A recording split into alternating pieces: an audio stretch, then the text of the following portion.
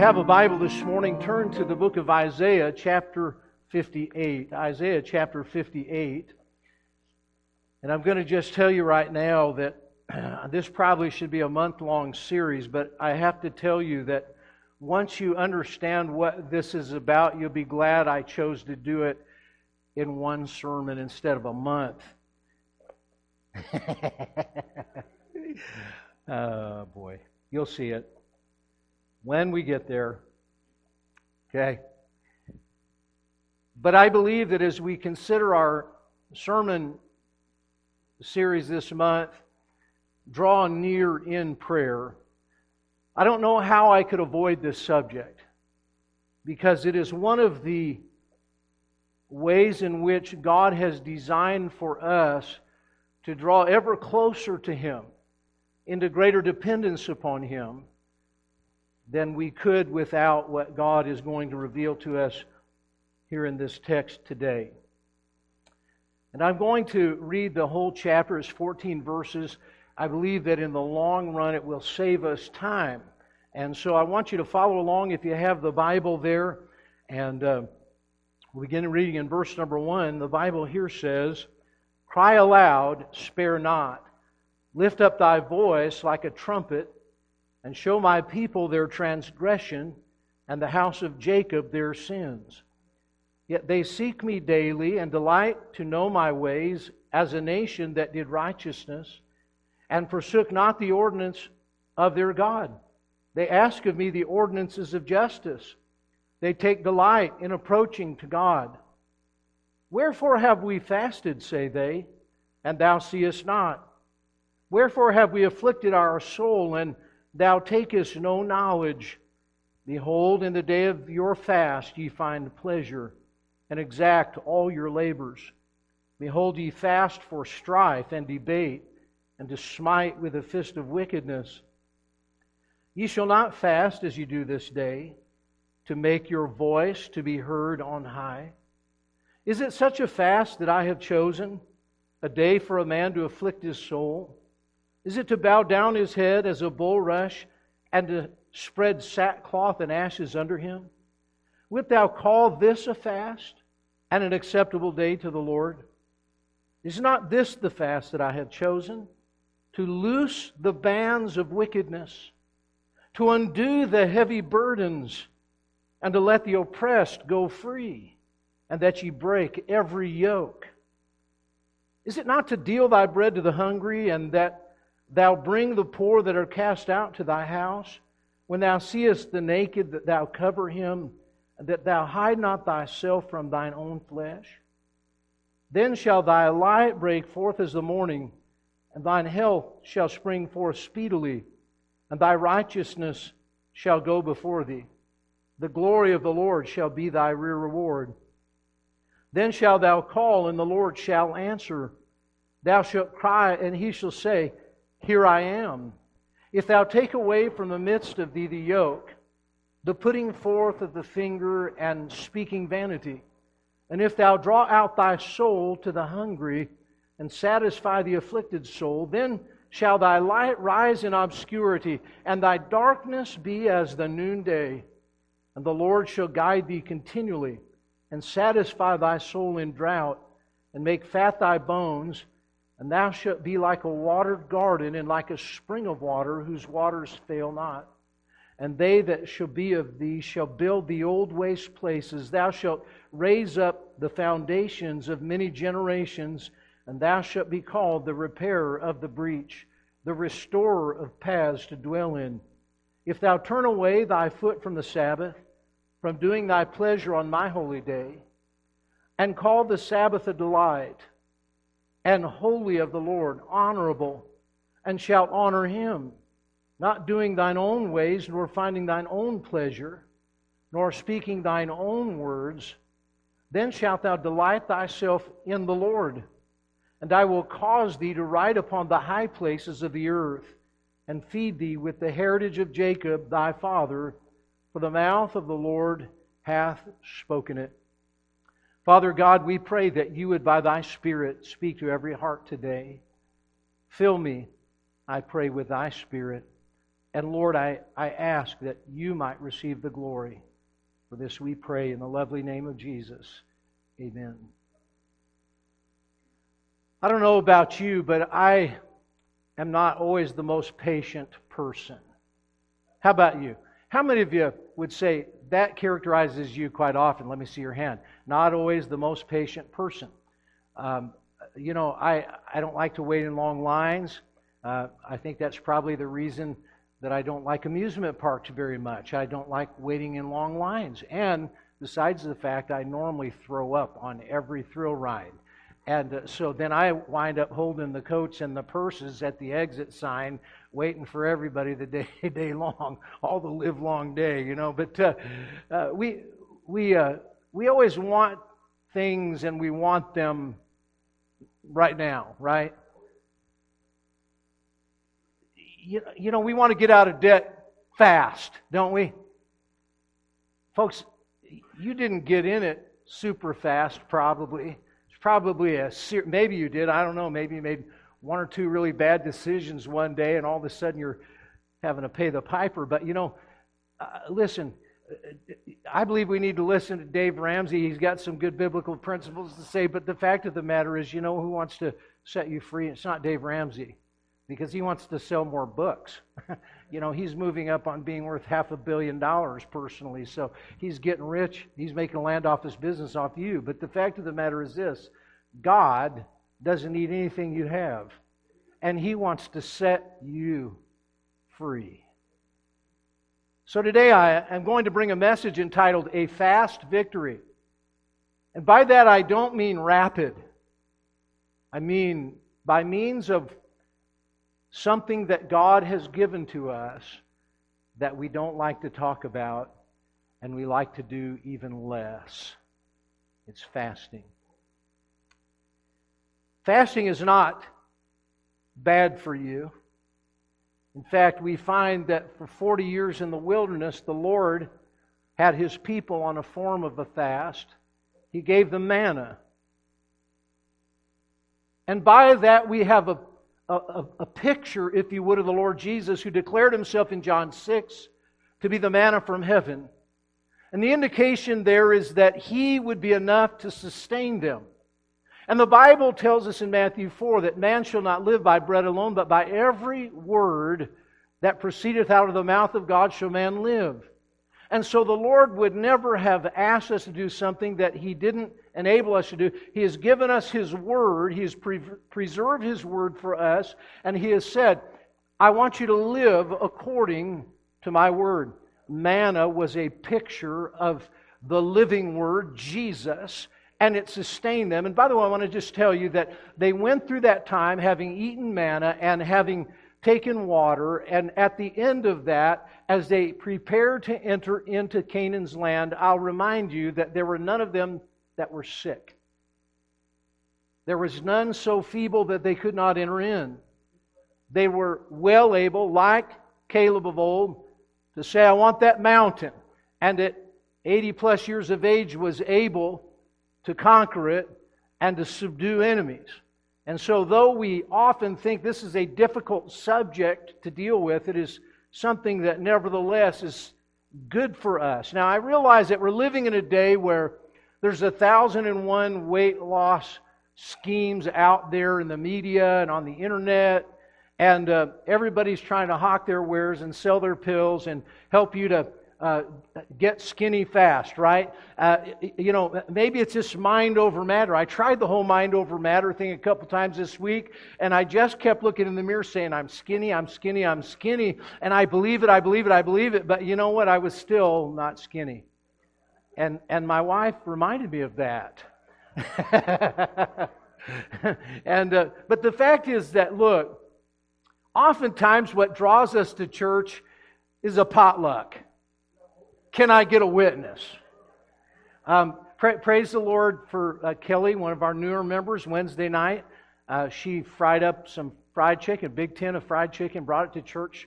That was her tithe to the Levites, so to speak, And I went home and I imbibed of that delicacy, that special form of manna.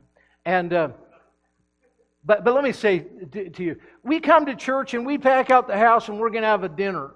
You know, we're having a covered dish luncheon, or we're going to have a fried chicken dinner, whatever it is. That's one. And anyway, she said, you know, about twice a service you mentioned fried chicken. I had to prepare you some, so I'm just helping her keep count on that right there. But let me say, what draws us to church and what really draws us nearer God are often two entirely different things. I want to tell you that when the Spirit of God calls you to fast, He is preparing you for a great work in your life. You cannot find fasting in the Word of God apart from God bringing about deliverance or revelation or provision. We know that the disciples of Jesus in Mark chapter 9 were attempting to cast a devil out of a small boy, and they were impotent to do so. And the Lord came, and He was able, as you know, to cast the devil out of the young man. And they came to the Lord and said, how is it that we could not cast the devil out of the child? And Jesus said that this kind cometh not out but by prayer and fasting. As we examine the life and the ministry of our Lord Jesus Christ, fasting was something that He employed quite often. As He began His ministry, we know that for 40 days and 40 nights the Lord fasted, and afterward He was tempted of the devil.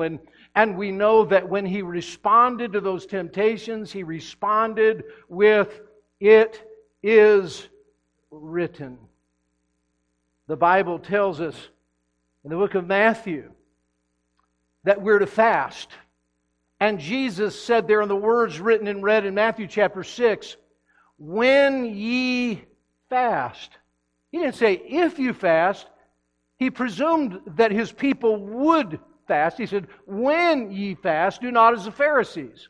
And then He gave them some further instruction that we're going to elaborate on in this service. I want you to know that this is a relevant message for you today. And we need victory. Fast victory. Victory that God can deliver.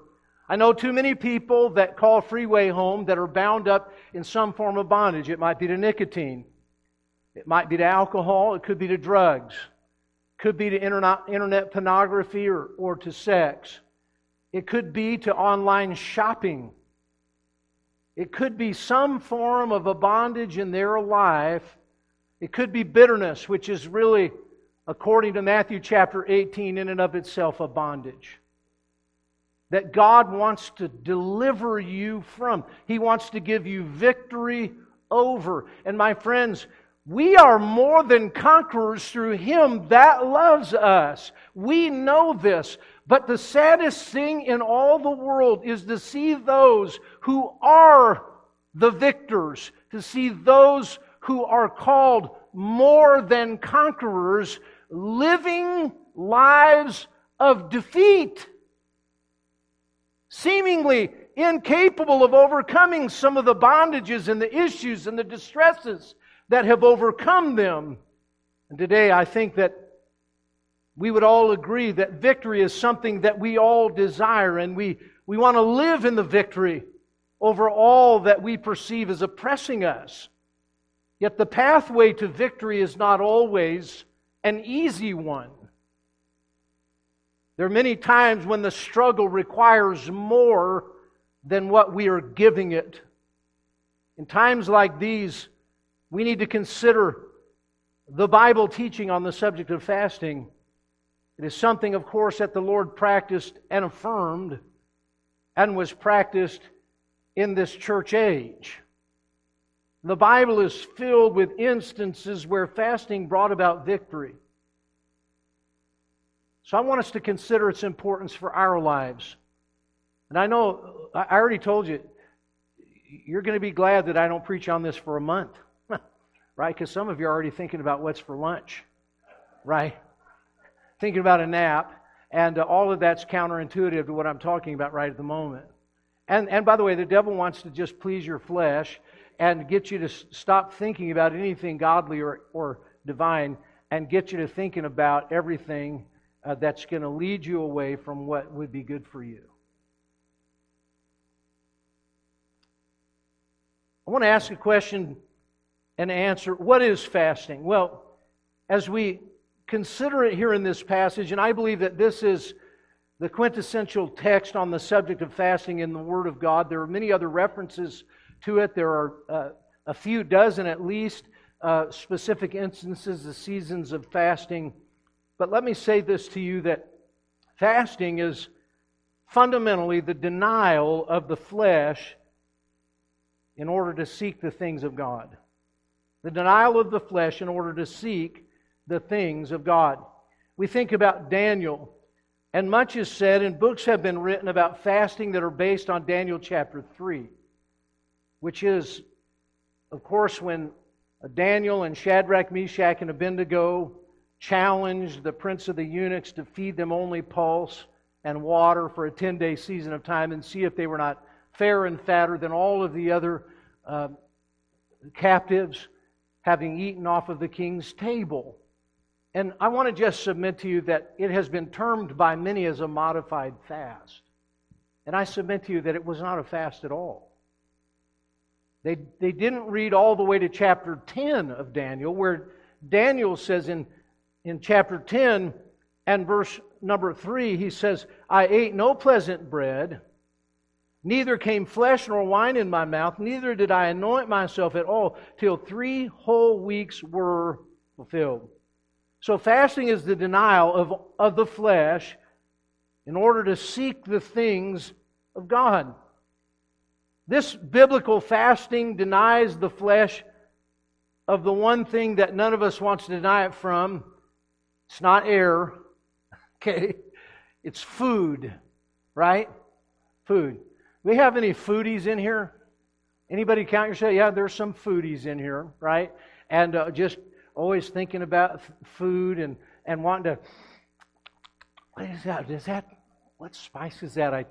I mean, you want to savor it, you know, and you're not eating to live, you're living to eat, you know, and you understand what I'm talking about. But biblical fasting is a denial of physical food. It is a denial of all sensual pleasure as well, at the same time of sensual pleasure. 1 Corinthians chapter 7 and verse number 5 indicates that married individuals are to refrain from intimacy, and that by consent with one another, so there be no physical sensual pleasure during the season of fast, so that you can give yourself to prayer, it says, and fasting, seeking the Lord, not each other.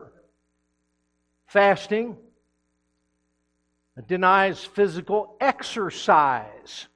By the way, after about the 3rd day of no food, you don't feel like running a mile or going to the gym anyway. How many of you know what I'm talking about? You don't have any fuel to lift those big weights, Brother John. And the Bible says that a bodily exercise profiteth little, but godliness edifieth or profiteth unto all things. So, fasting is eminently better for you than going to the gym. The gym is not sinful, wicked, evil, or wrong. You ought to go sometime. Some of you haven't been in a while, I can tell. Right? Some of you are like, yeah, let's talk, Pastor. Right? But look, what I'm simply saying is we cater to our physical man, our carnal man, and we overlook who we really are. It's a denial of that which occupies the mind with thought that is outside of God and His plans. So in the day of fasting, God had no regard to the children of Israel in the day of their fast. Why? Because the Bible tells us in verse 3, in the day of your fast you find pleasure. So what were they doing? Well, a guy wasn't eating, but you know what? Instead of eating at lunchtime, he went down to Shooter's World and, shot off a couple of boxes of rounds. And man, did he ever enjoy it. What was he doing? He was taking pleasure in the day of his fast. Sure, she's not taking in any food, but on her lunch hour, she's shopping on Amazon, and buying up everything that delights her eye. And what are you doing? Taking pleasure in the day of your fast. Taking pleasure in the day of your fast. So that which gives us pleasure in the day of fast. I want to just say that I have a pastor friend who knows much more about this subject than I do, who came to the place where he realized that if he slept a little longer in the morning on the fast days, it made the fast go by quicker. And he was taking comfort in those few extra moments of sleep. And he came under the conviction of the Holy Spirit that fasting also included the denial of the pleasure of sleep. If you study the Word of God, you'll discover that there were those who not only denied themselves of the pleasure of physical food and all that goes along with that, but they denied themselves the pleasure of added sleep. Because that comforts our flesh. That is a comfort mechanism. That's a mechanism that many people utilize to deal with their problems. They sleep instead of addressing the day. That means it's a denial of hobbies, television, internet, sports, games, consumerism, and all that would occupy our time. Now, one thing that fasting does not deny you of: water. Because after 72 hours without water, your organs begin to fail.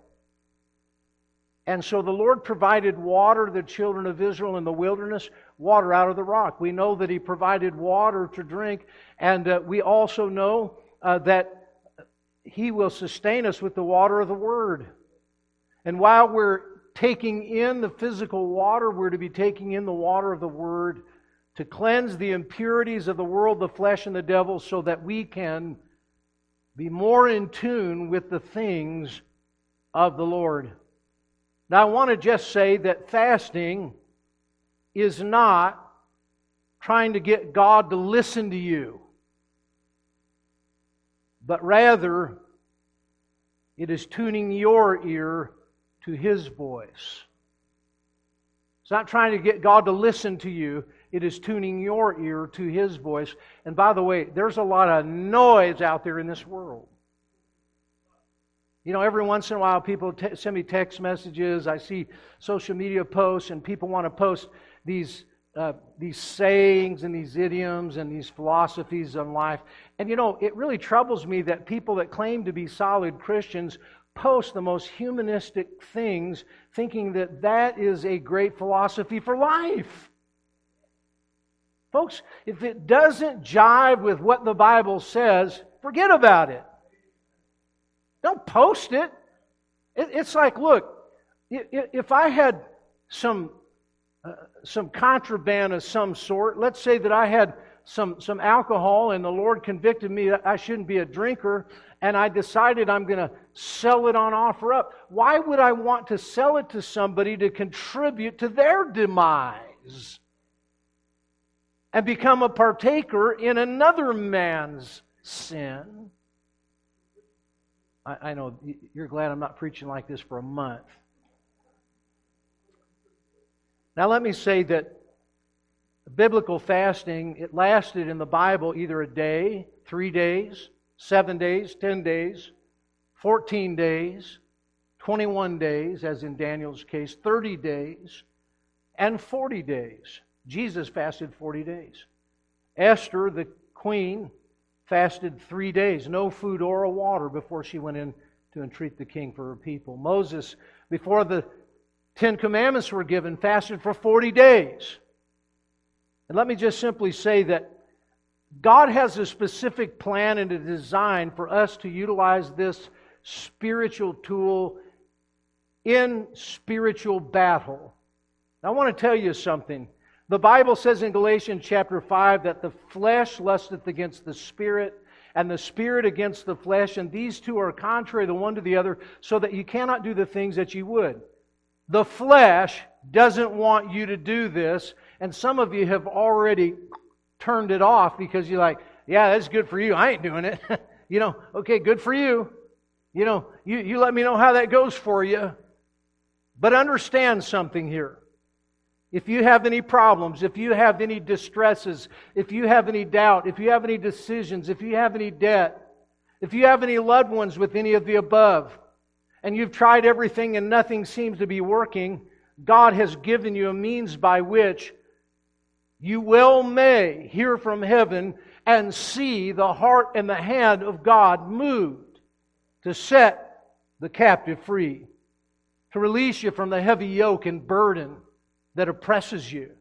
I don't know if that's you, but folks, I have people that I love that are held in bondage. And I love them enough to want to see them set free. How about you?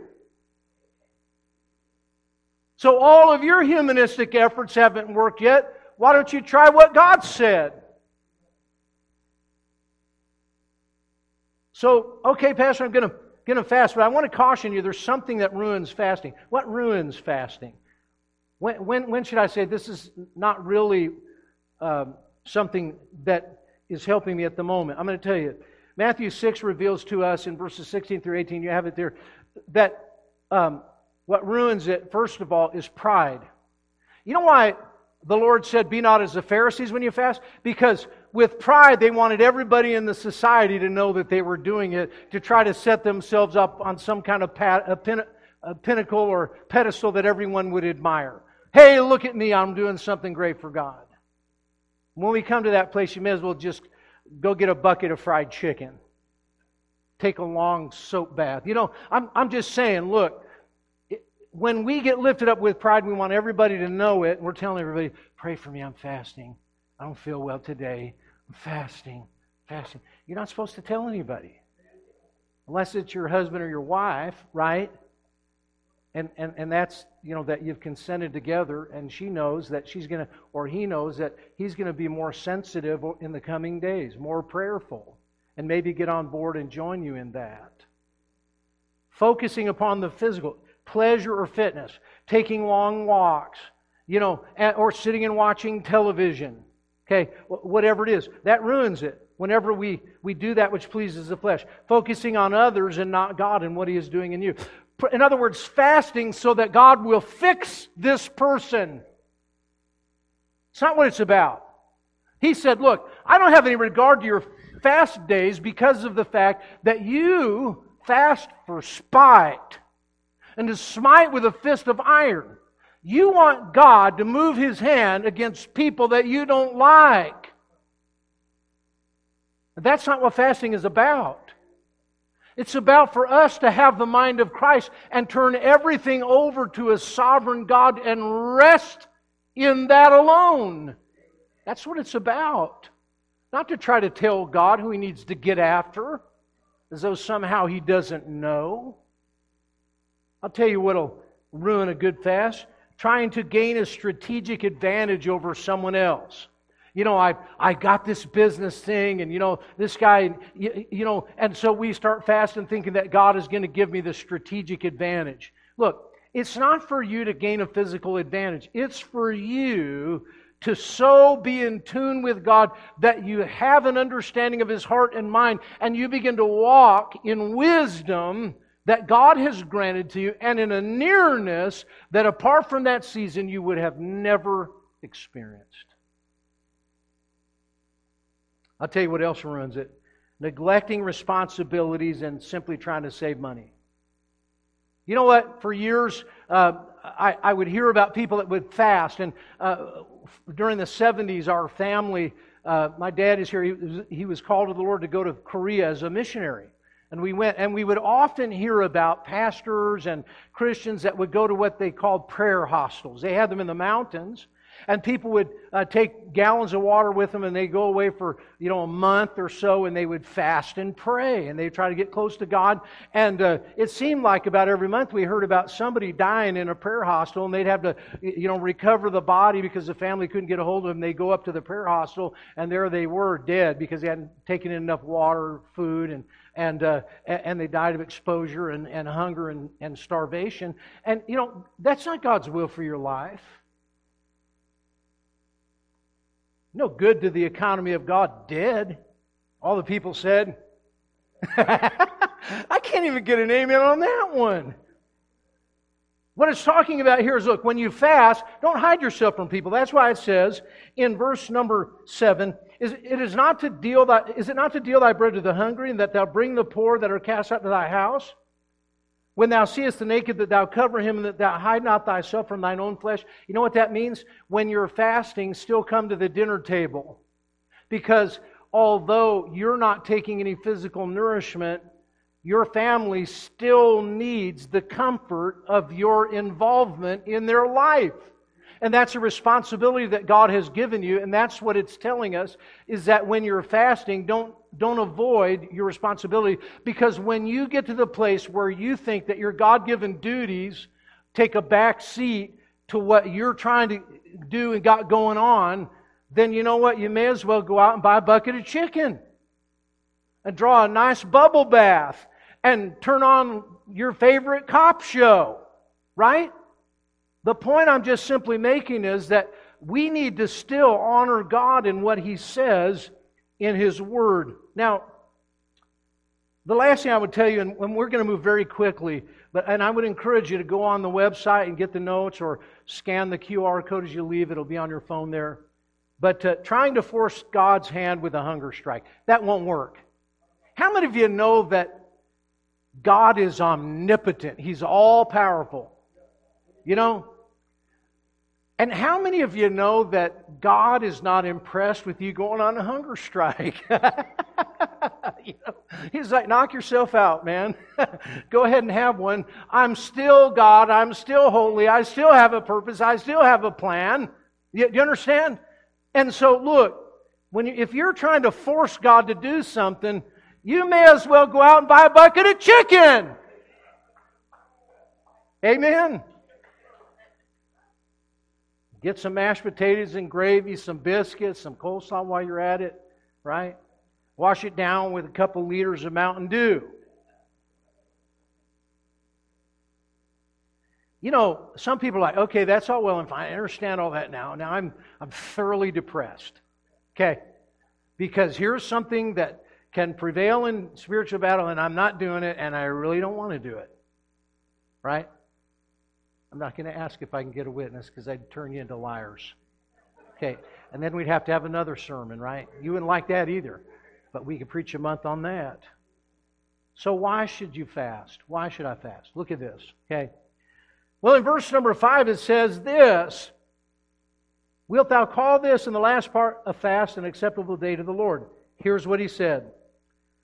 Is not this the fast that I have chosen? To loose the bands of wickedness, to undo the heavy burdens, and to let the oppressed go free, and that ye break every yoke. Okay? Why should I fast? I should fast first to listen. I'm going to listen to God. So when I have fasted, what does verse 9 say? Then shalt thou call, and the Lord shall answer. Thou shalt cry, and He shall say, here I am. And then He has a message for you. And He said, and thy darkness, verse 10, be as the noonday. So look, I'm going to hear from the Lord. I should fast to lean upon God. Why? Because in 2 Corinthians chapter 12, verses 9 and 10, the Bible reveals that when I'm weak, then am I strong. And let me just say this to you. If you've ever fasted, you know that by day 3, you're as weak as tea. How many of you know what I'm talking about? Yeah.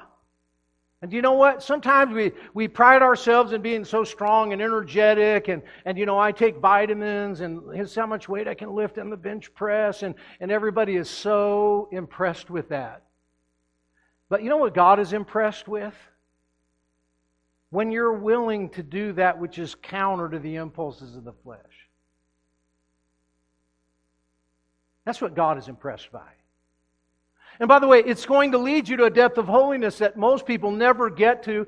And there's a principle that can be applied from 1 Peter chapter 4, where the Bible tells us, for as much then as Christ has suffered for us in the flesh, arm yourselves likewise with the same mind. For he that has suffered in the flesh hath ceased from sin, that he no longer should live the rest of his time in the flesh of the lusts of men, but to the will of God. And what is that saying? It's talking about the persecution that comes upon the believer, and when we are willing to suffer for Jesus' sake, and we are enduring that suffering, guess what we've stopped doing at that moment?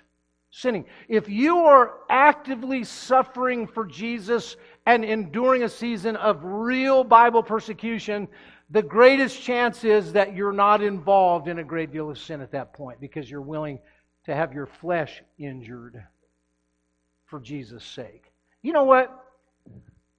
Fasting afflicts the soul and the body, and it produces a form of suffering. And if you're willing to do that for Jesus, you're not going to be out there doing all sorts of other things. I should lean upon God. I should fast to liberate myself from that which is holding me in bondage. How many of you know somebody that's in debt? Let me see your hand. All right? Somebody like, yep, that's me. Right? Got two hands up. We're going to have a charismatic service here. You know, look, somebody's in debt. You know what that is? An oppression. The Bible says you're in bondage, by the way, because the rich ruleth over the poor, and the borrower is servant unto the lender. And the word servant there means a slave. You're in a form of bondage when you're in debt. And fasting is designed by God to help to liberate and set free. Why should I fast? I'm going to tell you, to love God more than my fleshly desires. Love God more than my fleshly desires. You know what's interesting? I believe that, speaking of those in the Gentile world who are pagan, Paul made reference to them saying, whose God is their belly. In other words, they were governed by their sensual appetites. Whatever their sensual appetites dictated, that's what they did. Folks, it's a good thing I didn't go in the fellowship hall before Sunday school, because I have no doubt I would have eaten a couple of donuts. Right? Because that's what my sensual appetite would have called me to do. But God was calling me to do something else at that moment. The fact of the matter is, there are many whose God is their belly. They spend more time at the gym trying to tone their abs. Do you hear me?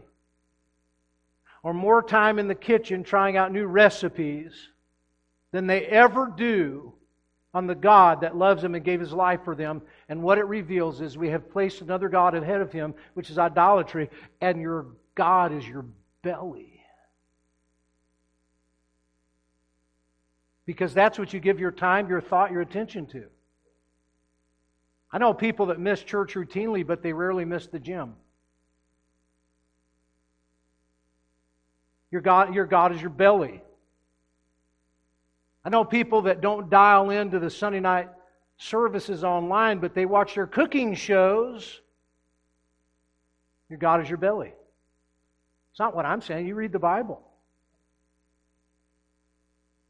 Fact of the matter is this, that it proves that we love God more than we love our fleshly desires. And the last thing I would say to you is that we should fast to light our world. To light our world. You say, what do you mean?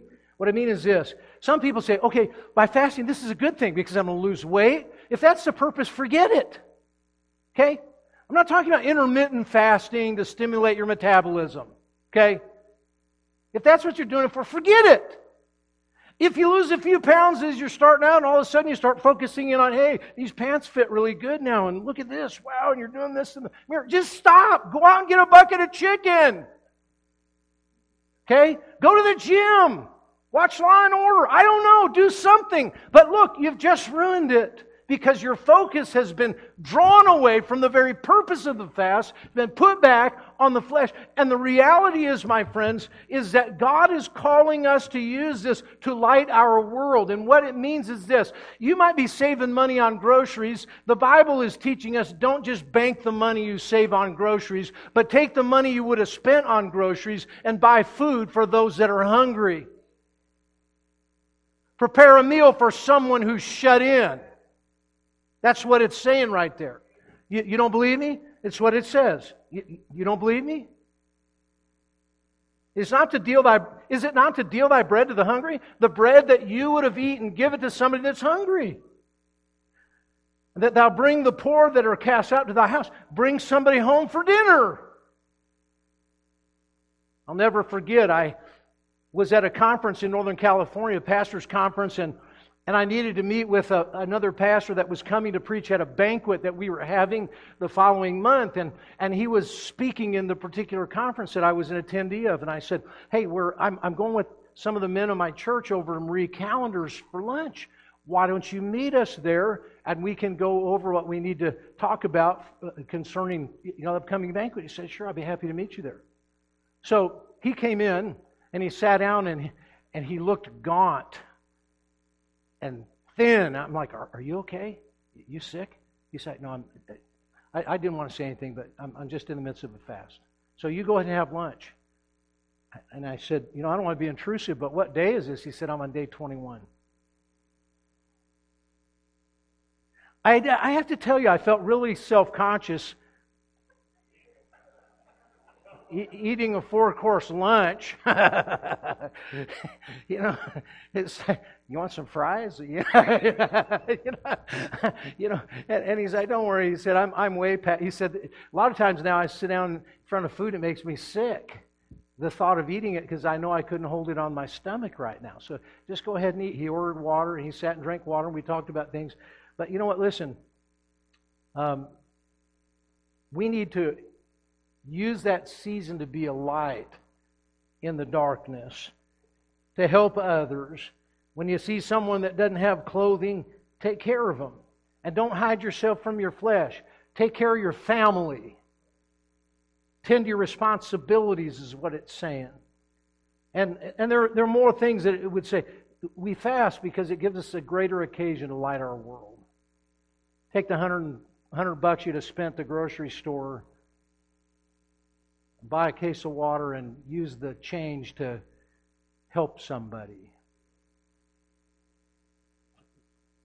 I'm just preaching the Bible, okay? When should I fast? When should you fast? You should fast in times of distress. How many of you know what distress feels like? Okay. Yeah. You should fast in times of doubt and uncertainty. Why? Because the Bible reveals that the Lord, He says, that thy light break forth as the morning, and thine health shall spring forth speedily, and thy righteousness shall go before thee. The glory of the Lord shall be thy reward. And what is God going to do in verse 10? Thy darkness shall be as the noonday. The darkness of doubt will be dispelled when God gives you the divine wisdom that only comes when you afflict your soul so that you can hear from heaven.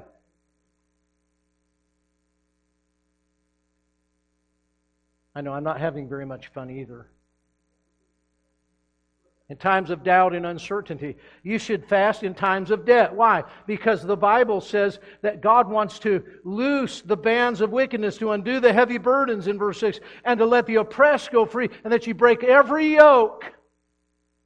Not only are you going to save money on groceries and dining out, but God may give you an answer that you could have never seen apart from that season that you gave to Him. And I'm not saying that you're going to have a check in the mailbox, although God is well able to do that. But I am saying this, that God is eminently interested in you being unshackled from the things that would keep you back from doing His will, including debt.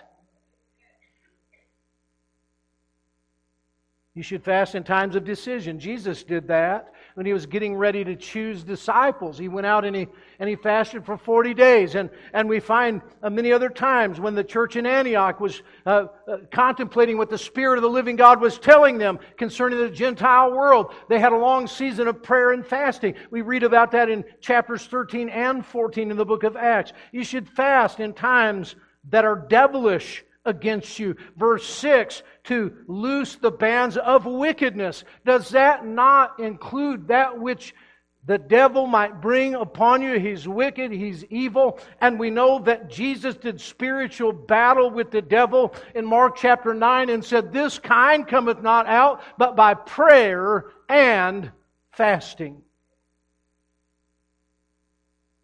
You should fast in times of delight. When you're delighting yourself in the Lord, just to show Him how much you really do love Him. You know, I'll tell you something. Every once in a while, I want to do something special to show Linda or the kids how much I love them. And so I'm more than happy to pack a lunch instead of going to McDonald's. More than happy to drink Folgers rather than going to Starbucks. More than happy to wear one of the few hundred ties hanging in my closet and never buy another one. Okay? I'm more than happy to go without something that my flesh would like to have so that I could prove to them how much I really love them. Sometimes we give, but we don't necessarily go without. But when you go without, it rises to the level of what we might term sacrifice. And so if I'm delighting in the Lord, even as the Bible says there in verse number 14, it says, "Then shalt thou delight thyself in the Lord." What is he talking about? When you're willing to afflict your soul through fasting, and when you're willing to keep my holy day and seek me and not take pleasure on the day of my holy day, that's when you're truly delighting in me. And then all of these great things are going to follow.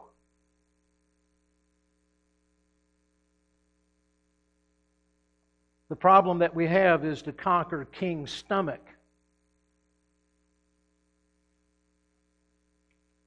Now, I want to just say, there are reasons why we don't fast. One of them is our stomach is king. I mean, there are a lot of people right now, man, they're like, I hope he hurries up. I got a lunch reservation. I'm going to have the ribeye down at Longhorn after service, and I can already taste it. I'm salivating, thinking about it. I get the loaded baked potato and everything. I'm thinking about that, and that's kind of on the mind. The fact of the matter is, who's king? Who's God? Is it your belly? So your belly is going to tell God how fast His work needs to go. And by the way, I'm just going to tell you, the postmodern church, of which this is the postmodern church age, we are on the precipice of the end of this age, my friends.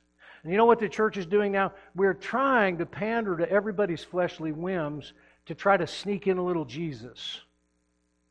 So we put a Starbucks in the foyer, and we give away Krispy Kreme, and we have chicken dinners, and we serve all kinds of things. Then we have a Zumba class, and we have fitness classes, and we do all of these things to pander to the whims of the flesh, in the hope that somewhere along the line somebody gets a little Jesus.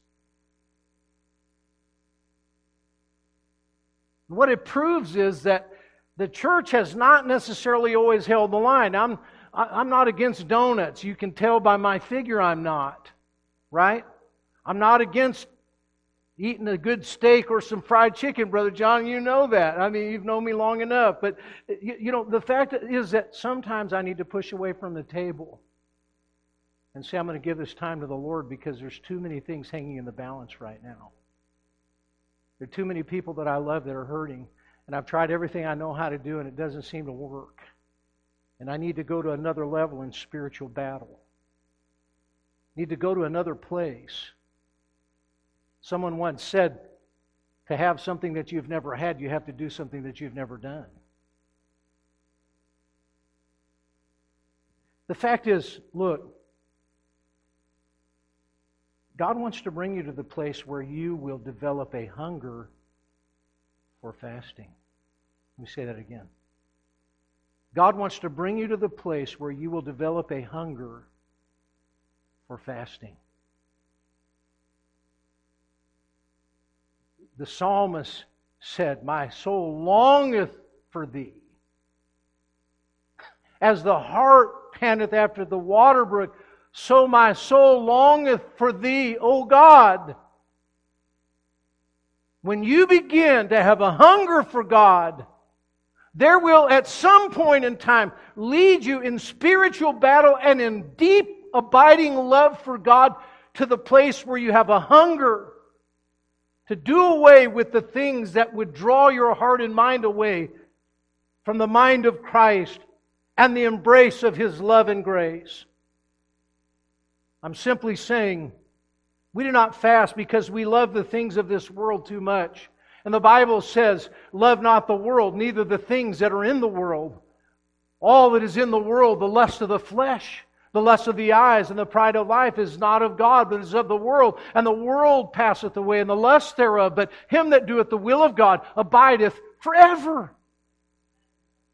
And the reason why we don't do it is because we like ourselves, quite simply, more than we want to see God deliver victory, release the captives, overcome our distress. And so we just stay in the stink. The fact is that, look, we don't fast because we think we can deal with things another way.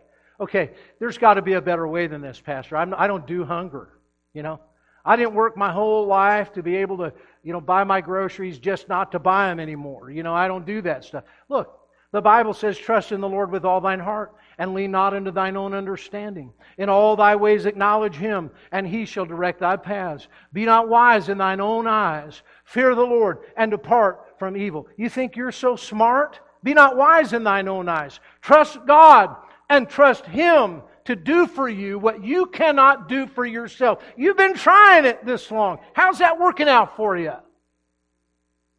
Huh? Fellas, you've tried your heavy-handedness with your kids, and they're still bittered and still rebellious. So how's all that heavy-handedness working out for you? Why don't you do what God says?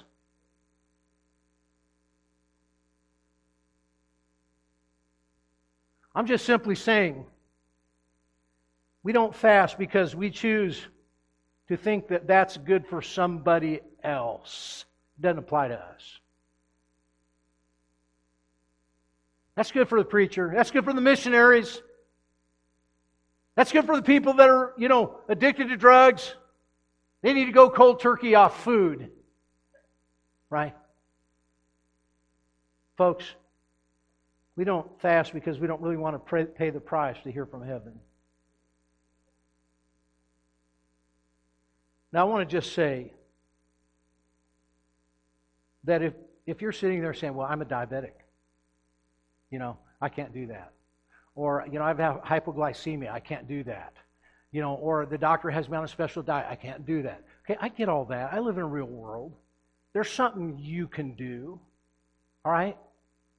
How can you deny the flesh of its pleasure and still live, O thou diabetic? Right? I'll tell you how. Take a tepid bath instead of a warm bath. Because that warm bath pleases your flesh that's extra sensitive due to your condition. I'll tell you how. Set your clock to get up 15 minutes earlier in the morning and give that time to God in prayer. I'll tell you how. Turn off the internet. I'll tell you how. Turn off the TV. I'll tell you how. Put down the crossword puzzles. I'll tell you how. Stop taking a walk with your neighbor for the fast. I'll tell you how. Find what food is going to sustain your life and only eat that one until the fast is over. Instead of going down to Sizzler every day and having at the buffet because you're a diabetic or you have hypoglycemia and get something different every day. You can still do it. I put in the notes, consult your doctor before going on a protracted fast because we have to add that in there. The lawyers tell us to do it.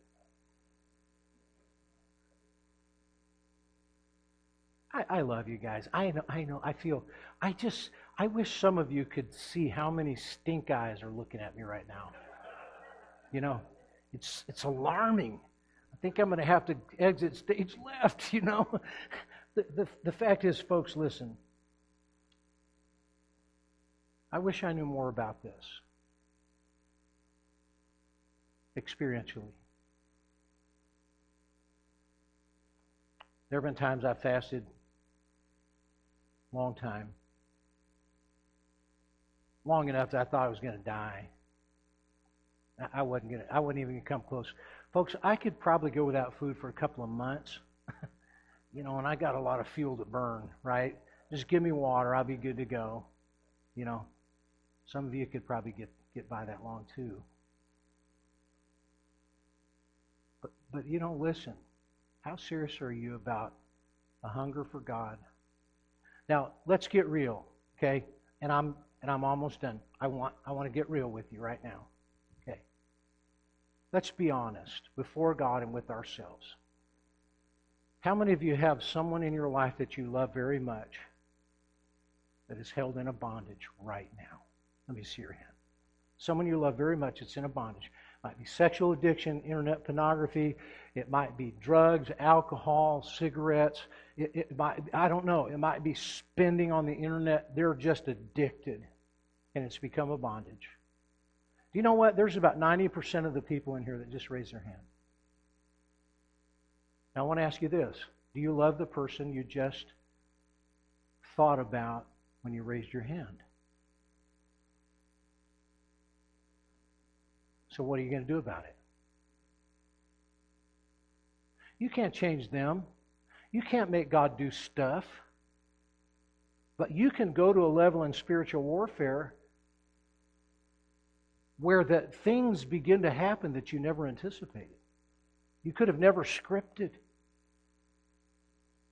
When it's urgent, man, it's on. Like Donkey Kong. Listen. You just, nothing else seems as important, right? How many of you know kids that are wayward right now? Let me see your hand. Kids that are wayward. How many know people going through a bitter divorce? People like that, several. Listen, we have members of our church right now trying to get off drugs, trying to get off alcohol, trying to get off nicotine, trying to quit gossiping. That's an addiction. Trying to quit internet porn. It's consuming them. And they're powerless. And they're checking with HR to see if they have benefits with their insurance to go to therapy. Why? Why? Because God's way doesn't work? So you're going to go to some transgender binary person that's questioning who they are, and they're going to tell you what to do? Because they have alphabet soup on the wall? I don't know about you, but I certainly trust everyone educated by our government system.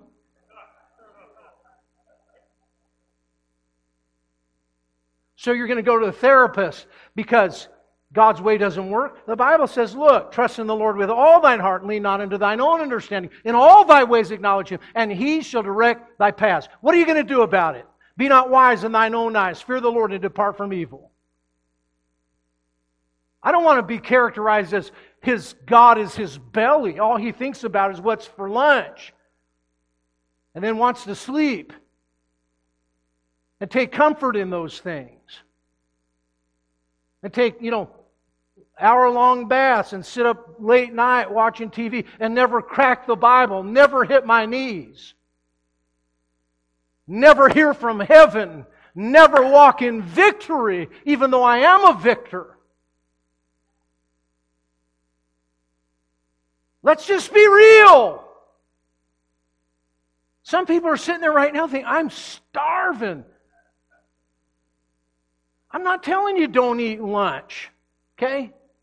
When Jesus saw the multitudes there by the seashore, when he fed the thousands with the loaves and the fish, you know what He told the disciples? We cannot send them away fasting, for they will faint in the way. God cares about you. He doesn't want you to walk around faint. He wants to feed you and take care of you. But there are times when necessity demands that we go to another level in spiritual warfare. Where love requires we go to another level in love and in intimacy with God. And sometimes that can be proven by pushing away from the table and by not hitting the snooze button, but getting up and opening the Bible and spending that extra time in prayer and giving that to the Lord by taking the time and money saved on grocery shopping and giving it to those in need, rather than saying, we got some extra time on our hands, what do you want to do with it? Now, I'm just going to tell you something. If you don't like what I said, you can take all the commentaries you want to on Isaiah 58. Okay? And come see me, let's talk. Because this isn't what I think or what I'm saying. This is thus saith the Lord. So what are you going to do about that? I'm not saying you got to do it every week. I'm not saying you got to be Muslim and fast for 12 hours during Ramadan.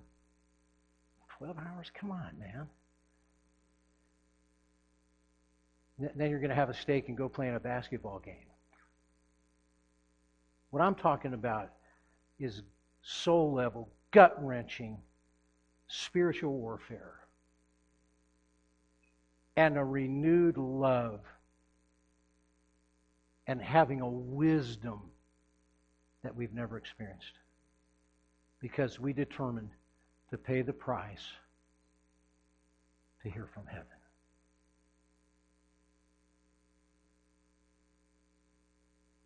That's it. We have too many needs. There are too many major problems in our country and in our families for us to overlook this. You think about it. Heavenly Father, we thank you for today. Thank you, Lord, for these sweet people gathered in this room. And Lord, I know that there are those that are like me, and we don't like to think about denying self. But Lord, may we have a hunger for you that leads us to have a hunger for fasting sometimes. Where we so want to hear from you and have a touch from God. Where we so need to see our loved ones loosed from the heavy yoke and the bondage that they're in. God, I pray that we would feel better equipped with an added tool of spiritual warfare. Lord, I pray that we might be willing to pay the price to hear from heaven and see healing come to our life, the lives of our loved ones. Our heads are bowed and our eyes are closed. Really, candidly, I've preached this sermon to Christian people. Those that have trusted Christ and what He's done for them on the cross of Calvary for their eternal salvation. And there could be someone here that's listened and thought, this is all Greek to me, I don't understand any of it. And perhaps the reason is because you have never settled the most important issue of life, and that is this, that you are not sure that your sins are all forgiven and that you have a home in heaven secure forever. You can fast till you die, but if you don't know Christ as your Savior, it does you no good. The truth is that we need what only Jesus can provide us. We cannot provide it to ourselves. We need a salvation. And perhaps there's someone in this room today that would say, Pastor Mark, I've listened to this message and I've listened to what you have just now said, and that is what I need. I am not certain that if I died right now, I would go to heaven, but I'm concerned about it. Pastor Mark, don't embarrass me or single me out, but please pray for me. If that's you today, I wonder if you just lift your hand up. Say, Pastor Mark, here's my hand. Remember me in prayer. God bless you, and God bless you, and God bless you. Are there others today? Pastor Mark, I don't even know that if I died right now, I'd go to heaven, but I'm concerned about that. Here's my hand. Please remember me also. Just slip it up and write back down. I'll see where you're seated. Remember you in prayer. Now, maybe you would say, Pastor Mark, I know that I'm going to heaven, but to this point, I really haven't been willing to go to that level in dealing with the issues of my life spiritually. But I have loved ones that need a touch from God, and I need the wisdom of God, and we need the liberty that only He can give. And today you're saying, God, if your Spirit should lead me to fast, I'm willing to do so. And if that's your heart today, and you would say, Pastor Mark, pray for me because I know it won't be easy, but I want to be willing when the Spirit leads to take that step, here's my hand. Would you lift it up? I'm not saying it'll be today. I'm not saying it'll even be tomorrow or next week. But what I'm saying is that when the Spirit of the living God leads you to do it, you'll be willing to do it. God bless you. Many, many hands today. I pray that God would quicken your minds to the truth and remind you of what He has spoken to you about right here, right now. Not just for a moment, but for time to come. And what we're going to do right now is we're going to have an invitation. And whether you've lifted your hand or not, if you're here today and not sure that you're on your way to heaven, we're going to begin singing in just a moment. And when we do, I'm going to invite you to step out from where you are. I'll be here in the front waiting for you. Come and take my hand. Let me have a counselor show you from an open Bible how that you could be absolutely certain your sins are forgiven and that heaven is yours. The most important decision you have ever made. Perhaps you have been resisting doing anything that would hurt your flesh to seek the Lord. Maybe you just want to kneel down and say, Lord, first thing I'm doing away with is not food, but pride. I don't care what anybody thinks. I'm going to kneel down right here, and I want to consecrate this time and space in this place. And I just want to say, Lord, when your Spirit leads me to that point, here I am. God, help me to be willing to listen and obey. Perhaps there are those that need to be baptized today or join this church. However the Lord may be dealing with you, we invite you to respond. Father God, right now, I pray that you would continue moving in hearts. Have your will in each life. In this moment, I pray. Our heads are bowed.